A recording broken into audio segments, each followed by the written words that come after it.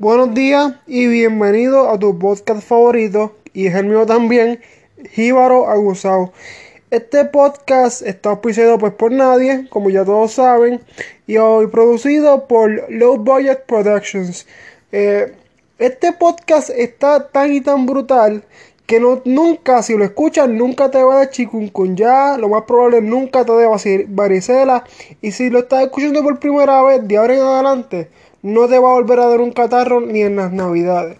Así que eh, vamos a empezar con el tema de hoy. Hoy es un tema muy especial para mí, y no sé si a usted pues al fin y al cabo no interesa mucho, pero a mí sí, y yo creo que yo creo que eso es lo importante.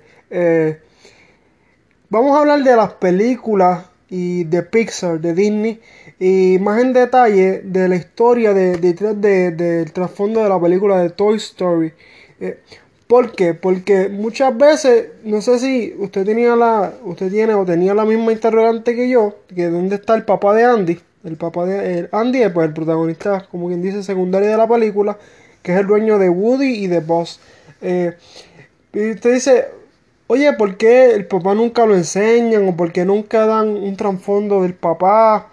¿Será que el papá los abandonó?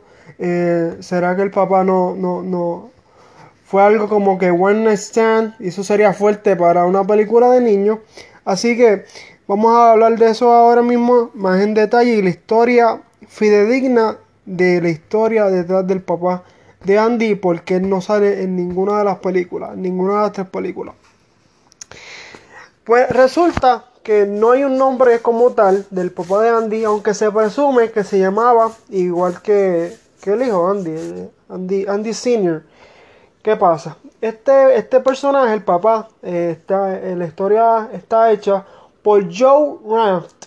Joe Ranft era el chief director, el writer de la historia de Pixar en ese entonces, en los 90, y murió en el 2006 por causa de un accidente de automovilístico, donde desafortunadamente pues perdió la vida al instante.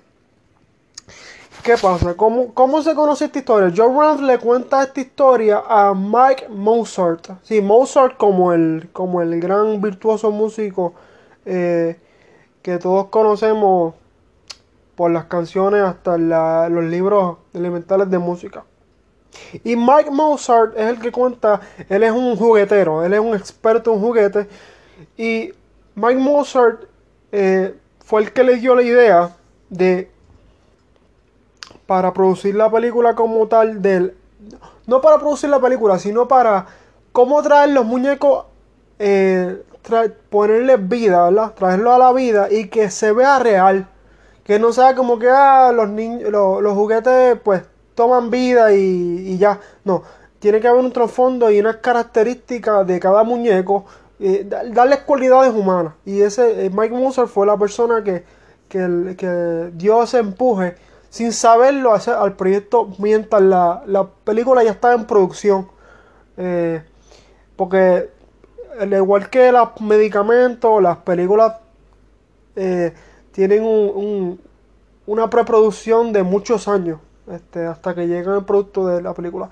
Anyway, pues el papá de Andy nació en los 1950, el 51, y Woody era un muñeco que salió en 1957. Por eso es que la segunda película se da un trasfondo de Woody, que Woody tenía una serie y él no lo sabía. Él tenía un montón de mercancía donde salía su cara, donde salían juguetes, accesorios de él.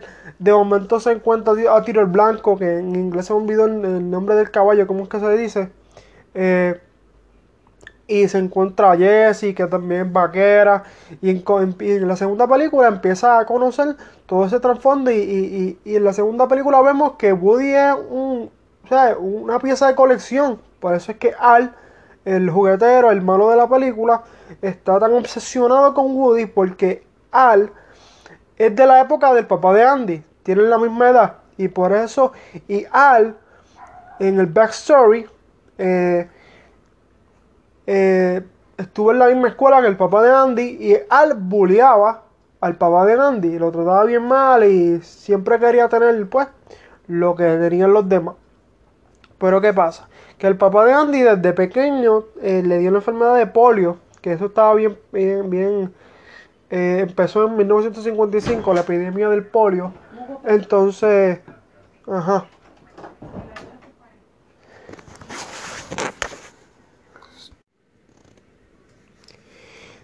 Y como los iba diciendo, que ya perdí un poco el hilo porque tuve que hacer algo. Y fue mi primera edición está en este quinto episodio porque tuve que bajar la compra. Le llegaron mis papás ahora. Pero nada, ese no es el punto. Ya les conté de Al, que era un bully con el papá. Y le dio polio en 1955. Después se le quitó el polio porque se radicó en los 60. Pero después, cuando tuvo a Andy, a principio, al final de los 80, le volvió a dar post-polio. Y después de tener a Molly, que es la bebé que ven en la primera película de Toy Story, muere. Antes de morir, como Andy estaba, según el historiador Joe Ranft, estaba medio deprimido, el papá de Andy tenía a Slinky, que es el perrito, a Mr. Potato Head, que es el señor cara de papa, tenía a Woody en una caja sellada con llave, y antes de morir le dio a Andy una llave que tenía en su cartera, como cuando usted guarda los papelitos en su cartera. Pues tenía una llavecita que abría como un cofrecito. El cofre que ustedes ven en la primera película, que está el tiburón, que están los soldaditos, ese cofre bien grande. Pues ese es el cofre o la caja fuerte donde estaban esos muñecos, esos tres muñecos. Y le dice, mira, toma esta llave, ve al ático y vas a encontrar a este muñeco que va a ser tu mejor amigo para el resto de la vida. Y se estaba refiriendo a Woody. Andy va, abre la caja, encuentra los tres muñecos, encuentra a Woody. Y cuando vas a decirle, mira papi, lo encontré, el papá muere. Entonces, por eso es que la primera película, cuando, pues, valga la redundancia, inicia que ves a Andy jugando con Woody y lo tira por el handle de las escaleras y lo desliza y ves unas fotos en la pared. Tienes que darle pausa para que te fijes bien en la foto. Uno se cree que esa es la casa de Andy y que ellos se van a mudar de esa casa, porque acuérdense que en la primera película ellos salvan a los muñecos que están en unas cajas y ellos se van a mudar con Andy porque pierden el camión. Están persiguiendo el camión. Esa casa, desde el principio, no es la casa de Andy ni la casa de la mamá. Esa es la casa de los abuelos del papá. Que diga, de los padres del papá, que son los abuelos de Andy. Y la foto que ustedes ven al principio de la película, cuando él desliza a Woody por las escaleras, por ejemplo de las escaleras, es el papá. Si usted le da pausa, usted va a ver que esa foto hay un nene con espejuelos. Y si tú te fijas, Andy no tiene espejuelos. Y no tiene el pelo como Andy. Esa es la foto del papá de Andy cuando era chiquito. Si usted le da pausa, volví le digo en la película, se va a fijar de esas cosas. Y por eso es que ellos se van a mudar, porque ellos se van a mudar otra vez a la casa donde ellos vivían con el papá, o sea, la familia como tal, en Seattle. Por eso es que al final ellos celebran la Navidad en esa casa, que es la casa donde ellos viven en Seattle. ¿Por qué en Seattle es que ellos viven? Originalmente, ni idea. Me imagino que Joe Ranft, cuando de chiquito era de Seattle, y pues quiso implementar eso en la historia. Y por eso es que, pues, ellos están ahí.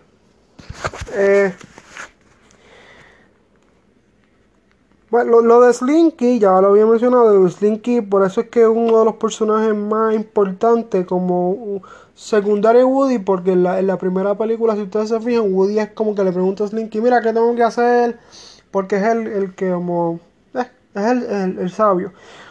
Algo muy importante es que en la segunda película de Toy Story, ahora nos trasladamos a la segunda película de Toy Story, a Woody se le rompe un brazo.